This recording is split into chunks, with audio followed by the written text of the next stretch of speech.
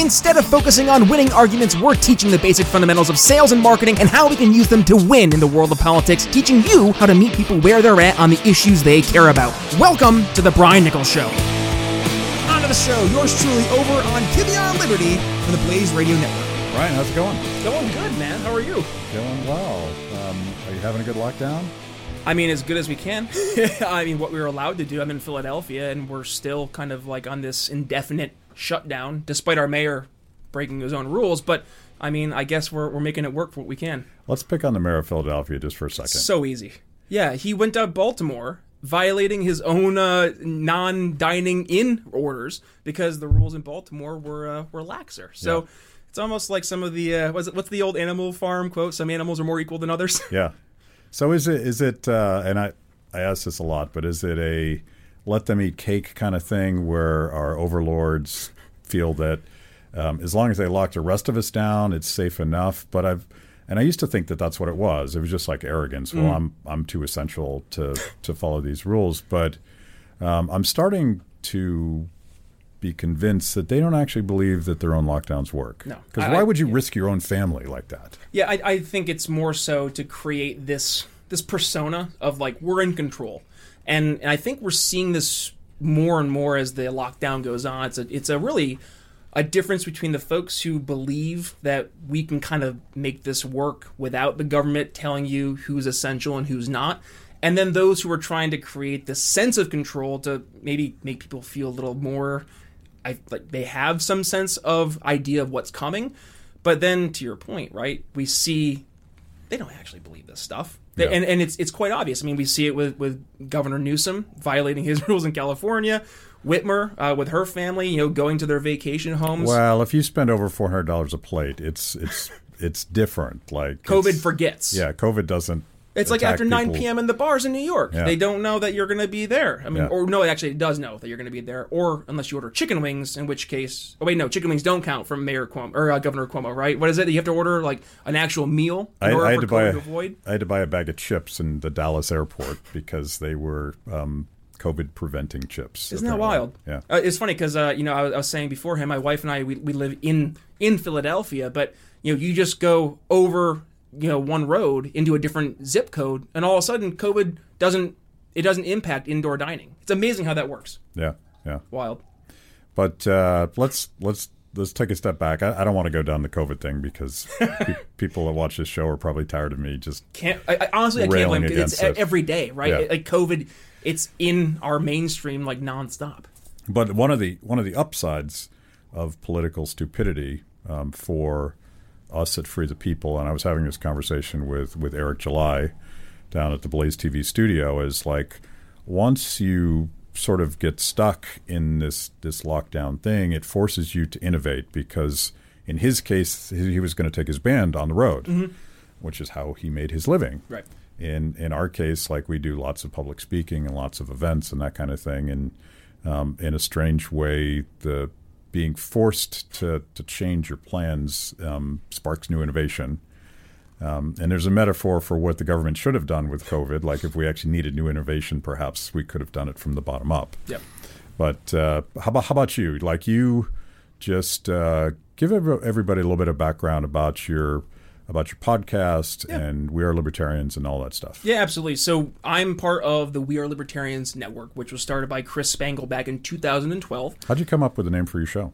The Brian Nichols Show? How about that? I know it's very creative, but actually, really one of the things in my sales experience is you try to create some branding, right? So looking at the We Are Libertarians network and yours truly here at the Brian Nichols Show, one of the things that I've focused on doing, and this has been through my political journey as well, is trying to create value, right? And as a sales guy by trade, one of the things you're always trying to do is be a problem solver, but at the same point in time trying to create value in solving said problem. So with Chris Spangle starting We Are Libertarians in 2012, it's gone through many different iterations, and as it's grown, it's opened up the opportunities for other shows like the show I have at the Brian Nichols Show. And for the past 3 years, one of the main things I've been doing is been having folks on the show to really have conversations about the issues people care about. And this is one of the things I think a lot of libertarians, or just folks in the greater liberty movement, have not really paid attention to.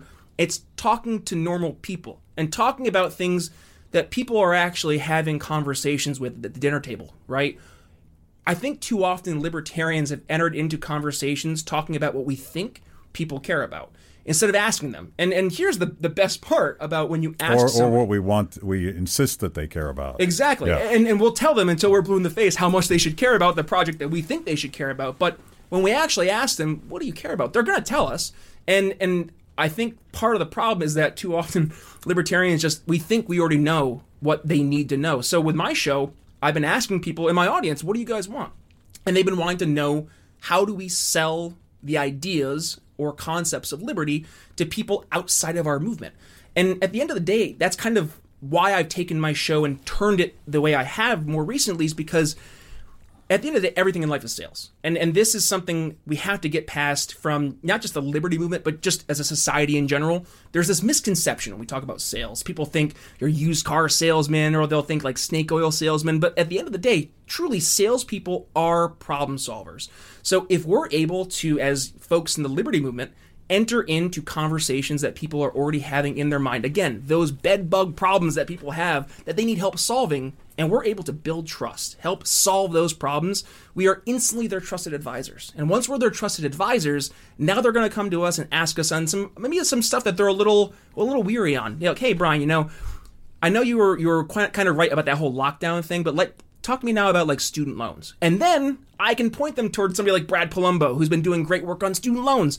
And they might take what I'm saying now a little bit more consideration versus otherwise. So I can tell them all day long what they need to hear. But until we're able to ask questions, learn from them, and actually know what folks are really concerned about, then we're just falling on deaf ears.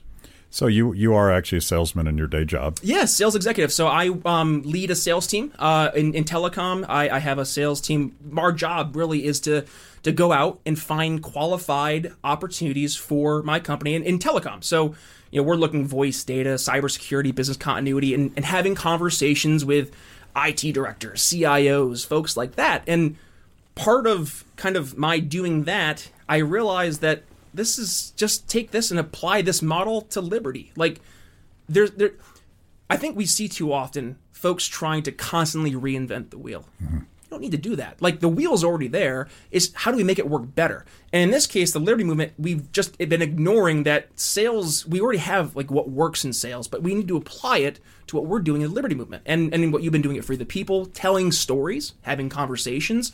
That's, I think, what people are looking for when they're trying to actually engage in these conversations is like, is it going to be something that's got value to it? Is it something that we can get past like the bumper sticker slogans or the quick 3-minute soundbite on CNN? And they're looking for this, 30-minute, hour, Joe Rogan, 3.5 hour, in some cases, conversation, because I think people are at the point now that they don't want to hear the screaming heads, the debates. They want to have these long, thought-out conversations and really dig into these issues, because I think we're starting to realize that constantly having this like hyper-partisan, tribal approach to politics and to governance, it's destructive. And it's leading people to resent their neighbor. And I've been getting more and more folks, and I'm not sure how you guys have been experiencing here for the people and at QBN Liberty, but like I've had people reaching out to me like, can we have more of these conversations? Like, can we have people that you disagree with on the show? Because I want to hear how a real conversation, like a real dialogue happens.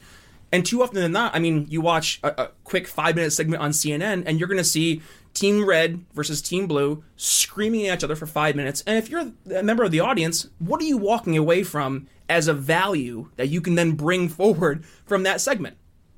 Nothing, probably. Yeah, young people don't go there. No.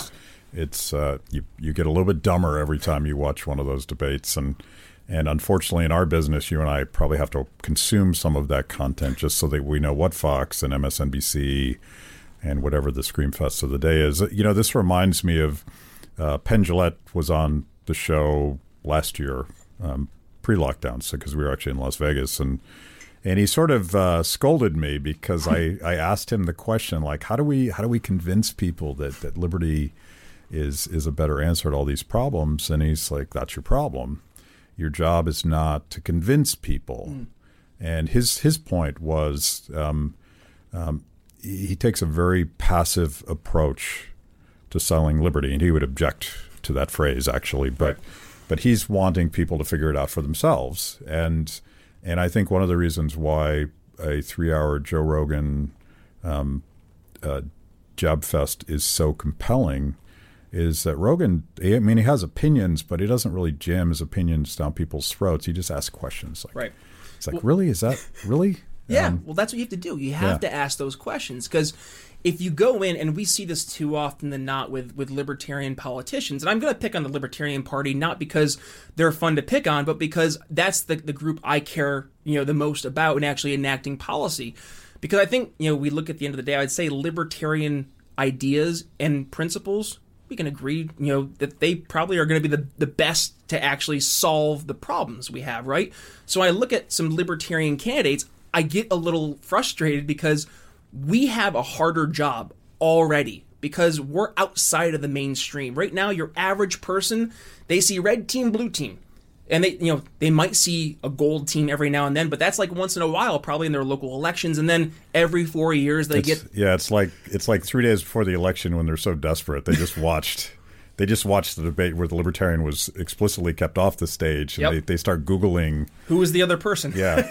and like, we shouldn't make it harder on ourselves, being the party that's already having to face an uphill battle by approaching messaging from a completely, alien perspective. Like, we have to be able, and I mentioned this earlier, we have to be able to enter into the conversations that people are already having in their own minds. And I teach this to my sales team when we're talking about IT directors or CIOs when we're calling in. I'm like, if you were to call in and you were to tell the person how wrong they were or how stupid they were for picking the thing they did before, you're gonna get instantly hung up on. And that's what's been happening too often to folks in the Liberty Movement, where we tell people exactly what's wrong, but we do a very woeful job in actually explaining our solutions. So what I would love to see if they don't get it, we just raise our voice. Exactly. If we get louder. Like as if they're deaf. Yes, because if we get louder, they'll definitely hear us. And that's the part I think we have to get away from. We have to get away from lecturing and preaching and be more so, again, your trusted advisor, the person that they are going to pick up the phone call and ask a question to because they're like, hey, listen, I know that you're right on X, Y, and Z. Help me on this because this issue, I can't see the answer from the red team or the blue team. Help me out. And that's where we have to do a better job. But we're not putting ourselves in the position that we're even getting that phone call. Yeah. Right? How much is, I assume in sales, because I know this when it comes to nonprofit fundraising, 80% of the process is listening and actually trying to understand where the customer's coming from. Mm-hmm. Is that true in your world? Absolutely, but also asking questions to uncover those problems. Too often you'll see, you'll have a salesperson on the phone with somebody, and if you're asking a question and the second word is you, the answer to the question is probably a yes or no. And as soon as you're getting a yes or no answer, you've done something wrong. We need to be able to ask open-ended questions to allow people to tell a story. I mean, I like to use the analogy, like think if you're looking at a court case, right? And you have your prosecution and your defense. The defense, your job at the defense is to ask the open-ended questions, get the story told. Whereas if you're the prosecution, you're trying to get them cornered for the yes, no, you finally got the nail right there, nail in the coffin, you caught them on the lie. That's what you're trying to do in the prosecution. But from the defense, if you're getting them to tell the story, you have to ask those open-ended questions. Otherwise, objection, you're leading the witness. So I'll joke with my sales team every now and then, I'll drive them crazy. I'll be like, you're leading the witness, because you need to be able to ask those questions, because if you're already approaching the conversation from the mindset of, I think this is your problem, you're going to lead with that yes or no. It's like, hey, Matt, is X your problem? Yes. No. Great. If you say no, well, now what? Versus, Matt, tell me what's up. Like what's been the number one thing the past 5 months that's really been the number one issue that stopped you from being the best version of yourself, from seeing your company hit whatever metrics you're looking for success, or if you're maybe a mom and pop, from actually keeping your doors open, right? And then once we're able to learn, we can say, hey, listen, yeah, I completely empathize. And here's the problem. Red team, blue teams, they're not going to help you out. They're not going to offer you solutions to answer the problems. However, we do have alternatives out there. And in the marketplace, we're always looking for alternatives, right? Because competition breeds not only innovation, but also will help lower costs and increase those services. And right now, the libertarians, we've done a bad job in trying to present ourselves as a viable. That's the key right there, right? A viable third party. And you're of course talking about big L libertarianism, Big L, as opposed to philosophical libertarianism, which can find itself, I think, across the political spectrum. But how long? You haven't always been a libertarian, big L. I know, yeah. It's been a little bit of a journey. How long? So I guess I officially became Big L 2018. I signed up for my membership. Got my official LP card, but I've been questioning my I guess I was a former recovering Republican, right? And I've been questioning my political self for quite a while now. I remember the first real seed of doubt, much like I'd say everybody else here, was Ron Paul 2008 during the debate against Giuliani, and I was like, that's different. That's not a normal Republican talking point. We usually light a candle every time we mention. Yeah, I'm sure we'll have you can see it from space at this point. But other than that, believe it or not, it was actually in 2012, not with Ron Paul, surprisingly, but it was actually with Mitt Romney when he lost. I was the president of the Republican GOP and college Republicans, and I was like, what happened? Because I thought he was talking all the right things. And I kind of came to this realization. I was like, we need to have a fiscally conservative but socially accepting, that was my mindset, Republican Party.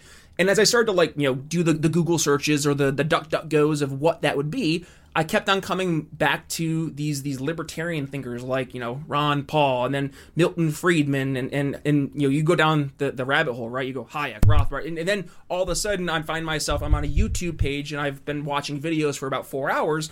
And I found myself realizing that I wasn't actually this big R Republican, but more so a little L libertarian. And believe it or not, I was actually reading this one book called Don't Hurt People, Don't Take Their Stuff, a libertarian manifesto that really kind of planted the seed for sure that I was a libertarian. I hear that's a good book. It's actually a really good book. I read it again recently. A guy named Matt Kibbe wrote it. It's actually a really good read. Pretty quick page. By the way, it actually stole it from Santa Claus. Oh, yeah. Well, Santa Claus... I don't know if that's bad, but No, I don't think it's necessarily a bad thing, because Santa Claus, so I've heard the argument he's a socialist, but I don't know if that's real. Nah, he's an anarcho-capitalist for sure. Oh, for sure. Absolutely, yeah. Have you watched Klaus yet, by the way, on Netflix that came out? Which one is that? I've been binge-watching Christmas So Klaus, I think it came out last year. It's the one with the mailman, and he's put to the North Pole. No, it's a good one. I watched the new Mel Gibson one, which I thought was spectacular. Fat Man. Oh, so I haven't seen that one yet. Okay. It's kind of a Quentin Tarantino version of Santa Claus. So lots of blood and guts? Yeah. Oh, well, okay. Well, why not? Santa Claus and blood and guts. Can't beat that. Anyway, Claus. Yeah, I was going to say, so Claus, the movie, it's just one of those really, I was going to say, it's a genuinely feel-good movie, but no, it's one of those shows, it does, I think, approach trying to go after capitalism at one point, but it kind of reels itself back in. But overall, just definitely a good movie to watch. Yeah, worth the season. We can't give up Santa Claus. No. I mean, we gave up everything else. Like Santa Claus is where I draw a line in the sand. Keep Santa. So the you switched to Libertarian Party, and this debate goes on every day. I watch libertarians love to fight about absolutely everything. Yes. But the purpose of the Libertarian Party, and I'll tell you what I think it is, and I sort of learned this from Ron Paul, and he actually did it as a Republican, not a Libertarian, but politics for me, at least anymore, is not really about policy change. It's about using a cultural platform to talk about ideas when people are paying attention. And presidential debates, and Ron Paul taking on Rudy Giuliani, that was a moment where he just turned on so many people because they were paying attention. And otherwise, who's going to tune in to a 3-hour conversation about globalism and foreign policy? Right. I hate to use that word because it doesn't. I don't know what it even means, but sort of neoconservative foreign policy and why we're still in Afghanistan after a lifetime. But that, to me, is one version of the Libertarian Party. There's another version that says we need to win elections so that we can actually implement policy, and there's a few that have sort of broken through that ceiling, but not that many. Mm-hmm. Where are you on this spectrum of we have to win, or we have to use it as a cultural platform? So I think we can do both. And I know that's kind of a cop-out answer, but I do look at the Libertarian Party as a vessel, right? When you look at the LP, I think right now the LP's role is to serve, number one, as a foil to the red team, blue team, but also to give people a true alternative which will hold those other two parties accountable. Now, we're seeing this right now in Georgia as we're recording. A friend of my program, Shane Hazel, he was a U.S. Senate candidate out in Georgia as a Libertarian, and he forced, I think it's the Purdue election, to go to a runoff. And Shane, as a Libertarian, got, I think it's 140 some odd thousand votes. And like those 140,000 votes, those people made a conscious decision to vote for a different party because those two traditional parties weren't meeting the bill. And that's something that it can't be understated. The LP is playing a role. However, there is a role for little L libertarians, and I say that being the folks, the Republicans out there who self-identify as libertarians, or heck, even some of the Democrats who are more, empathetic with some libertarian-leaning ideas. There is absolutely not only a role, but it's I would say it's required for us to even have some credibility, because we can refer to those people and those wins and show the value of, to your point, the policy and how it impacts real people's lives when we're making those appeals to more of like the culture, right? So, for example, if we were to look at, let's say Justin Amash, right? The one big L libertarian that there is in Congress right now. Justin voting for the marijuana legalization. Justin leading the charge on ending qualified immunity. Without Justin being there as that role as the big L, then I don't know if we're going to have as much as a voice. Take it to the Republican Party. You have someone like Thomas Massie, who really, he forced people in Congress to come to the White House, or to the Capitol building, to cast a vote on the biggest increase in our debt in ever, right? And that's something that I think we need to make sure we're encouraging people to acknowledge, because without Thomas Massie, we may have had this entire bill that was voted for, the spending bill during the coronavirus, without anybody's name attached to it, which, that also would have been horrifying. So I would say there is a very important role for both the big L libertarians and the little L libertarians. And I guess I'll finish with this. I want to see a more lively, active libertarian party from a local perspective. I think, and this is just in general, we need to start pushing things locally, going back towards like this federalist approach to governance, because I think the most winning argument right now, and this is being really exemplified with the pandemic and the lockdowns especially, is that whatever governments are at least able to govern the most local, the better. Because then you're not having to worry about, California setting the lockdown policy for Texas or Florida or Michigan or New York. But vice versa, now we're not having, California terrified that they're going to have to do all the open business that Florida's doing. So there is this very important yin and yang, if you will, but it's entirely necessary with a federalist approach. And I think right now that's where libertarians need to be focusing this libertarian federalist message, because that's where I think people are going to be able to really gravitate, whether they're progressive, conservative, or somewhere in between. In the world of wine, there are so many choices, and that's why Blood of Tyrants Wine has tyrants losing their heads. Whether you're looking for a new go-to at home or want to impress your friends at a party, Blood of Tyrants Wine has you covered. And if you're trying to get rid of some pesky tyrants in your life, well, we've got that covered too. Head to BrianNicholsShow.com/wine and get $5 off your order. One more time, BrianNicholsShow.com/wine. Free men don't ask permission, so take a sip. You'll be glad you did. So should we, one of the big debates in the Libertarian Party right now is, are we more likely to connect with conservatives, disaffected Republicans that look at $24 trillion in debt and a radical expansion of sort of the power of the presidency under Republicans, Trump and Bush in recent memory, just radical expansion of presidential power. Yep. And of course, Barack Obama after Bush and Joe Biden after Trump will say, okay, I got it. Yep. I'm running with it. So there's lots of reasons to be a disaffected Republican. Absolutely. But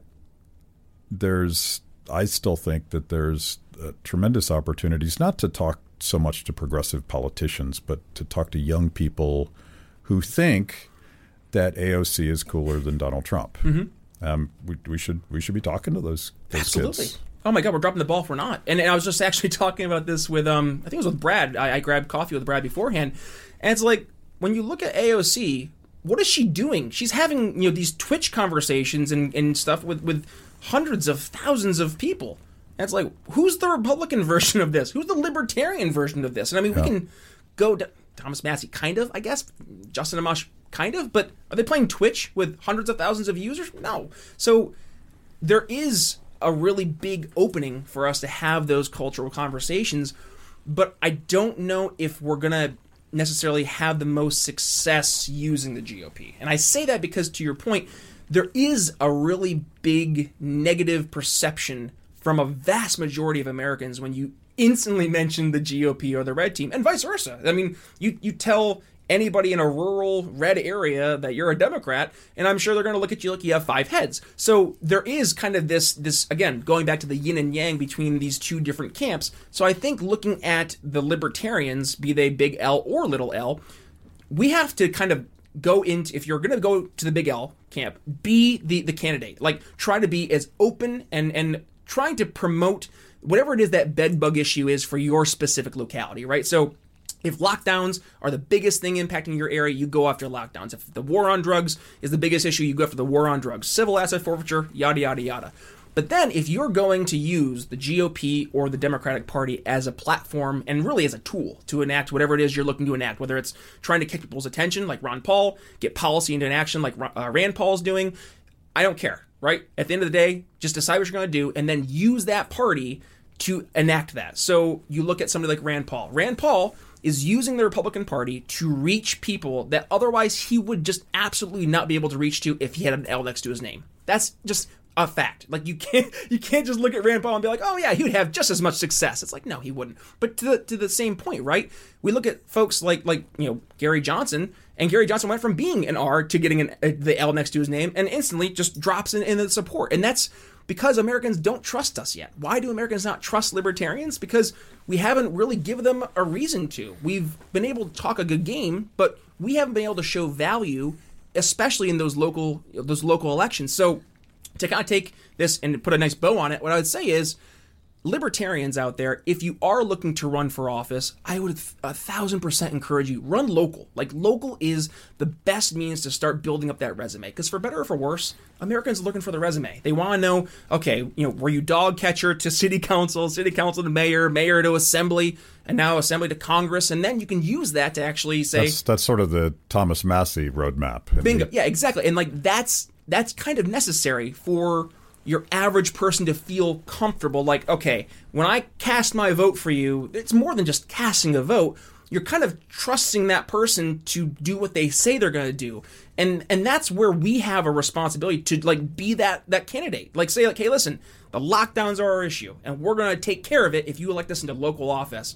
And if you get elected into local office as a libertarian, you better make sure that you go out and you follow through. And then once you follow through, you build that trust. Then, as you run for whatever that office is in the future, they're going to give us a little bit more credence. They're going to listen to us a little bit more seriously. And that's, candidly, Matt, that's why people haven't really paid attention to us, because we haven't given them a really substantive reason to give us any attention. It strikes me that the localism argument, I mean, this is like get to a libertarian values sort of based argument, and we believe in local solutions. We believe in people voluntarily getting together and solving problems, and that should be our strength. It could be a liability, because that's very different than making an empty promise like, I'm going to lock down everything until COVID. I think until nothing bad happens ever again. I think the governor of California actually said until nobody dies. That's a wow, lofty goal. 0 deaths in society. I don't know where that is, but it's not this world. But, it sounds really good. It's the Galactic Federation we heard about. I will never die if I vote for this guy. But localism in all of its complexity is really hard to put in a tweet. Yep. We're going to figure this out. And that's what it comes down to. But the genius of the American model is that thing. But it's more of a lifestyle than it is a policy solution. Yeah. Because you're basically saying, I'm going to respect people enough to not decide to herd all of my recovering senior citizens into nursing homes. Yeah. That seemed like an obviously bad decision, but there are all sorts of good-sounding decisions that turn out to be tragic as well. It's difficult to do that. And so when I see libertarians sort of fighting about, like, do we talk to Republicans? Do we talk to Democrats? I think we talk to everybody, yes. But it's more about what you're saying, like, and who you're saying it to. Yeah, and less about these sound like very top-down strategies to me, and our whole point is that we're the bottom-up guys. Right. Yeah, and it requires us to be different, and to also, and this is one thing I always drive my sales teams nuts with, but like, you have to get comfortable with being uncomfortable. So like, if you're going out and you're talking to Democrats and you're like, geez, this is tough, good. That means that you need to get better in that certain area and feel challenged, because at what you're doing when you're talking to that group of people is you're making them feel uncomfortable. So you have to be comfortable in what it is that you're promoting, but also understand that while you're doing that, you're putting people in a very vulnerable position, right? You're kind of making them reconsider their entire worldview, and that's a really big deal. So when you realize, like, I gotcha, like when you kind of get them in that like cognitive dissonance trap, don't call them on it. You just got to take a step back, because, I mean, I know we want the instant, it's like, I gotcha, and you want to do that Jordan Peterson, like, ha, gotcha, when he was interviewing Kathy Newman, but you can't. You have to be able to let them kind of like realize that on their own, at their own time, because really, and it's a silly analogy, but we have to be like gardeners of liberty, plant the seeds. We have to make sure that we're going out there and we're casting a wide net, but at the same point in time, it's not going to grow overnight. So we have to take our time, plant as many seeds as we can of liberty, and slowly watch them as they grow. And like, look for the areas that we are having success. So on the left, I think we're having a lot of success talking about the war on drugs, criminal justice reform. I mean, you can go down, you start talking about ending, the overseas wars. I think there is a conversation to be had on the left. On the right, lockdowns are absolutely the number one thing that the GOP has been going towards, and I would say it's to the LP's detriment. We haven't taken up that argument, but right now, lockdowns, lead with that. Lead with taxes. The lead with businesses. LP's split down the middle on lockdowns. LP's been split in the middle of messaging about lockdowns, I would say. Like, we have not been able to have a cohesive, here's what our statement is, without some wishy-washy, backhanded, like, but also make sure you're taking into consideration your fellow Americans. Like, yes, that goes without saying, but can we just boldly say, without a question, that the lockdowns are inhumane and they're like causing long-term devastation to hundreds of millions of Americans? Like, this should not be controversial, and we shouldn't apologize for saying it. Like, it's blatantly true, but we still find ourselves trying to play footsie with folks who they don't really care about. And to your point, right? We started this conversation up with some of the mayors and the governors.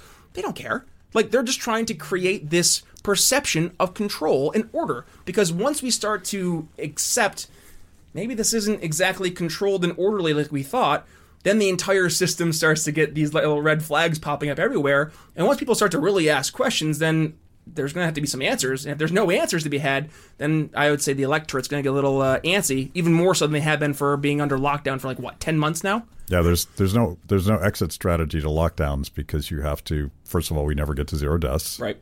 Tragically, yep. We live in a world where people die. Weird, but that happens. To get out of lockdowns, you would need the humility of lockdowners saying, you know what, that didn't work. Let's try something else. And politics can't do that. But yeah, that's it. My sense is that lockdowns and the human devastation caused by lockdowns probably are the window to have this conversation. And it doesn't have to be. It's such a partisan issue, oddly, but I don't think it has to be, because we have to shed light on who gets hurt. I mean, we have let's go full Marx. There's haves and have-nots. Yes. When lockdowns. There's essential and non-essential. Yeah. There's essential and non-essential. There's, like, if you're of a certain profession and a certain income, you're probably not feeling the lockdown right now. Yep. Honestly, in my business, I'm fine. I'm in telecom. I'm People fine. need what my company is selling more than ever. Like, this is how you stay connected. But then I know that there are bartenders out there who are literally just struggling to make a rent payment.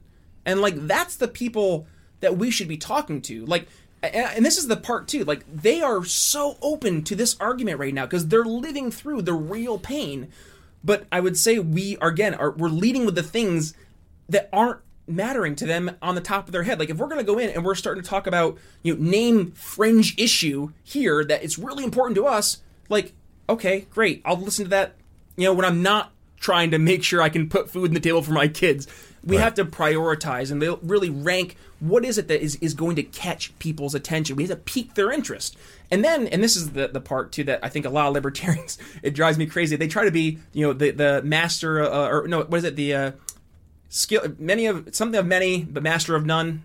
That's kind of like your average libertarian. We see your average libertarian. They'll try to be the salesperson, the educator, the recruiter, and you can't necessarily do all of it at once. We have to appreciate that certain people in our movement can do certain things well. So I had Larry Sharpe on my show. Larry Sharpe ran for governor in 2018 in New York.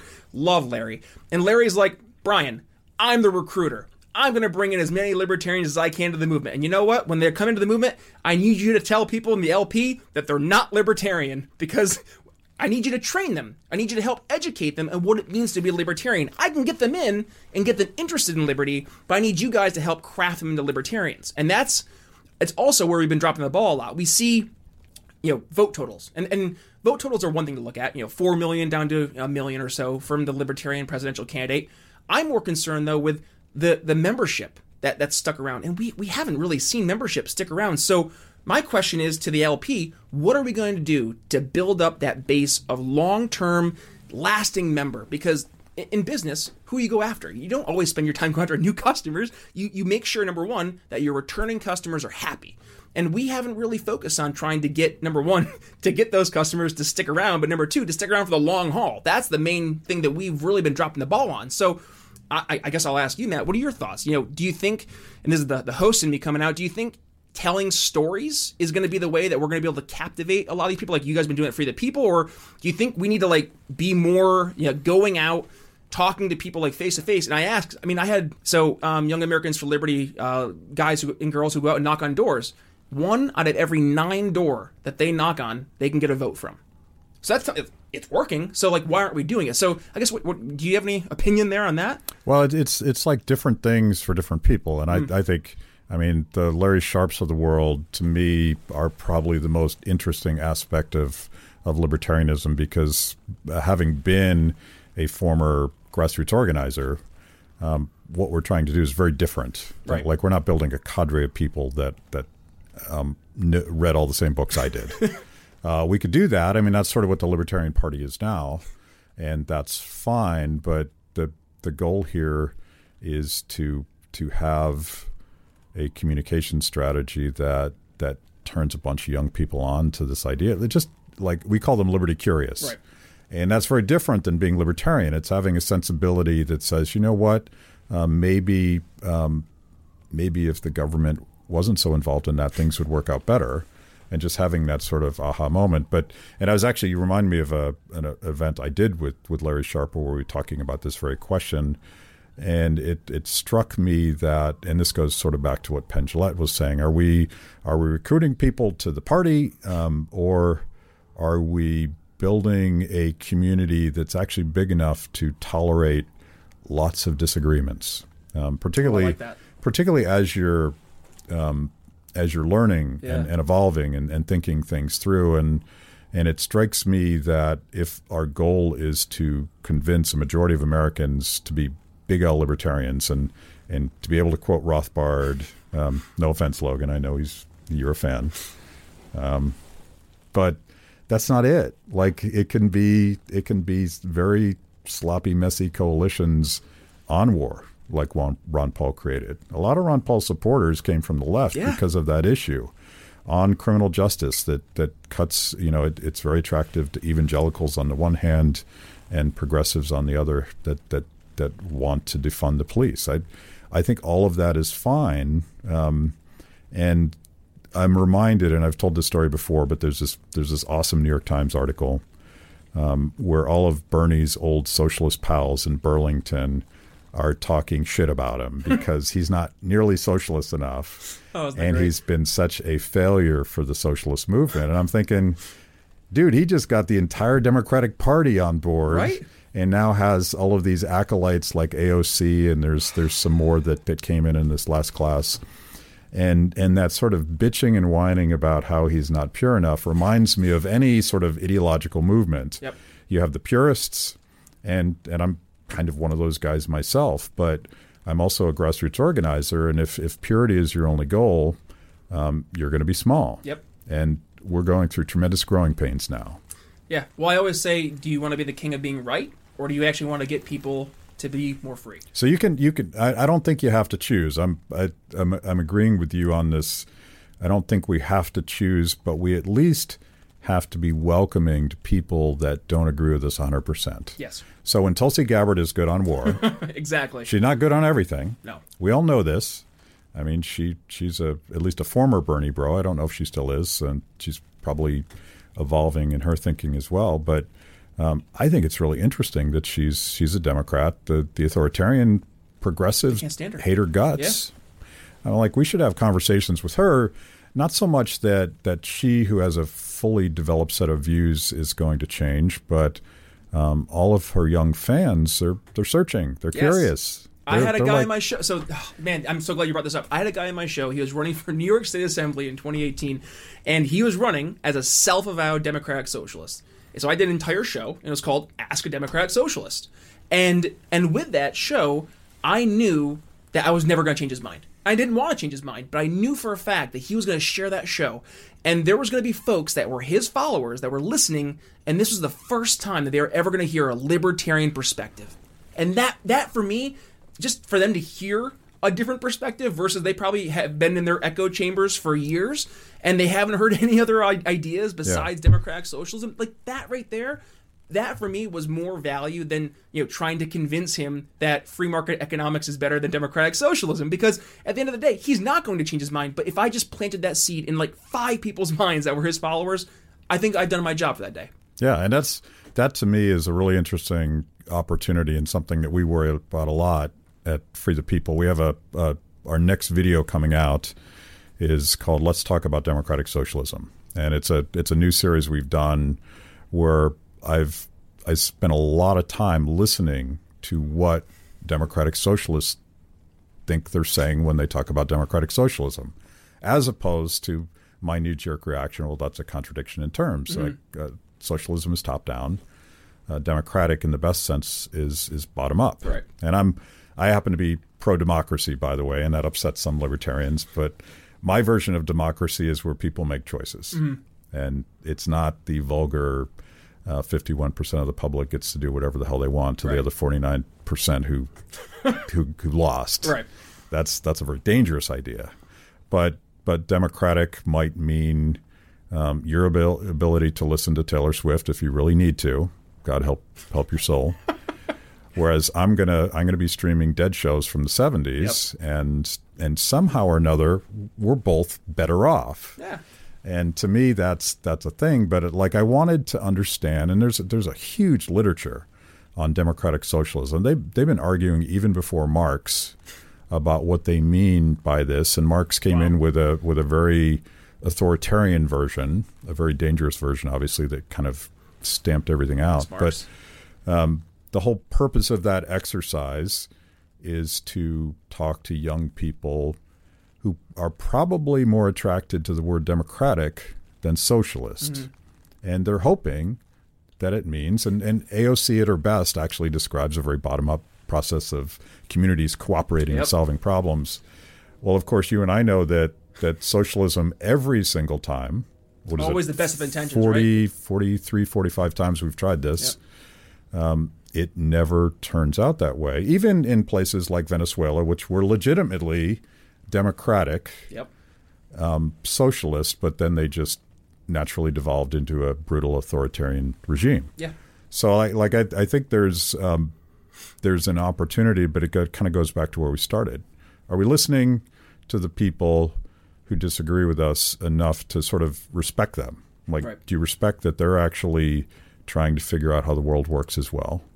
And sure, there are disingenuous and even evil people promoting ideas across the political spectrum. But when it comes to our fellow Americans, they're just trying to figure stuff out. Yeah, and I think it's important for us as small L, big L libertarians, or just lovers of liberty, to remember that not everybody is ever going to 100% agree with us. And that's okay. I don't think I want 100% of people to agree with me. That'd be a little weird. And I'm not sure. Are you a fan of The Mandalorian by chance? Yeah. Okay, yeah. so I just watched the gallery. It was called is a round table of all the directors.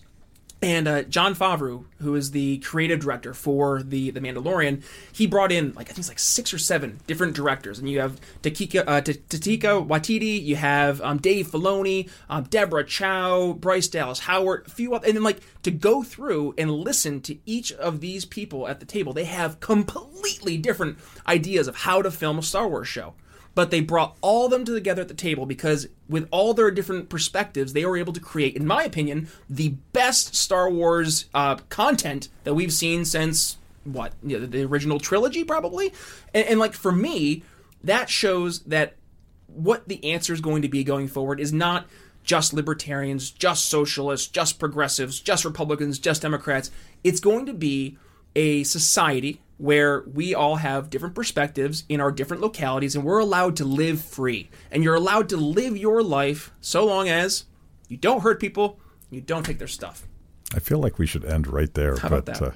Well, let's end with you telling us where we subscribe to the Brian Nichols Show and just what you got coming up. For sure. So, as you aptly said, the Brian Nichols Show, it can be found briannicholsshow.com. Doing 3 shows a week, Monday, Wednesday, Friday. And really the goal of my program not only is to show folks how to approach these issues from a solutions-based perspective, but also we're trying to have conversations with people about the issues that people genuinely care about, because I want my audience to walk away from every episode feeling they were educated, enlightened, and informed. And if I'm able to have my audience leave each episode feeling like that, I know I've done my part to help at least get somebody in a better position to maybe wake somebody up. That's going to be, I think, the main thing is we need to be really the alarm clocks of liberty. Get folks out there interested in what we have to say, and we have to make liberty sexy. Stop trying to hide behind, the dogma, and get out there. Show the value of what it's going to do for people in their real lives. You want to talk about getting people, free, right? Talk about ending the lockdown. It's about getting more money in people's bank accounts because it's not being taken away. That's what we're doing at the Brian Nichols Show. I'm having guests on. I've had CEOs, politicians. I've had C-level executives on my show. I had the chief marketing officer from TigerFitness.com on my show. So really, heck, Matt, you've been on my show multiple times. We have folks from all over. And really, at the end of the day, what we're trying to do is have conversations that people are going to be able to actually walk away with and make some real difference in the world. I want you to land Baby Yoda as a guest. I would love to do nothing more. No one's been able to do that. Grogu. Yeah. Little Grogu. We'll get him on here. Thanks for listening to The Brian Nichols Show. Find more episodes at briannicholsshow.com. Enjoying the audio version of the show? Then you'll love our YouTube channel. Be sure to head over there and subscribe. And if you're new to The Brian Nichols Show, be sure to head to your favorite podcast catcher and click download all unplayed episodes so you don't miss one of our nearly 500 episodes that will be sure to leave you educated, enlightened, and informed. If you got value from today's episode, can you do me a favor and head to briannicholsshow.com/support and leave us a $5 donation? And by the way, have you given the show a 5-star review yet? If not, head to Apple Podcasts and tell folks why you listen to the program, and don't forget to tell your friends to subscribe too. Follow me on social media at bnicholsliberty. And again, if you'd be so kind, please consider making a donation to The Brian Nichols Show at briannicholsshow.com/support. The Brian Nichols Show is supported by viewers like you. Thank you to our patrons, Daryl Schmitz, Michael Lima, Mitchell Mankiewicz, Cody Johns, Craig DaCosta, and the We Are Libertarians Network.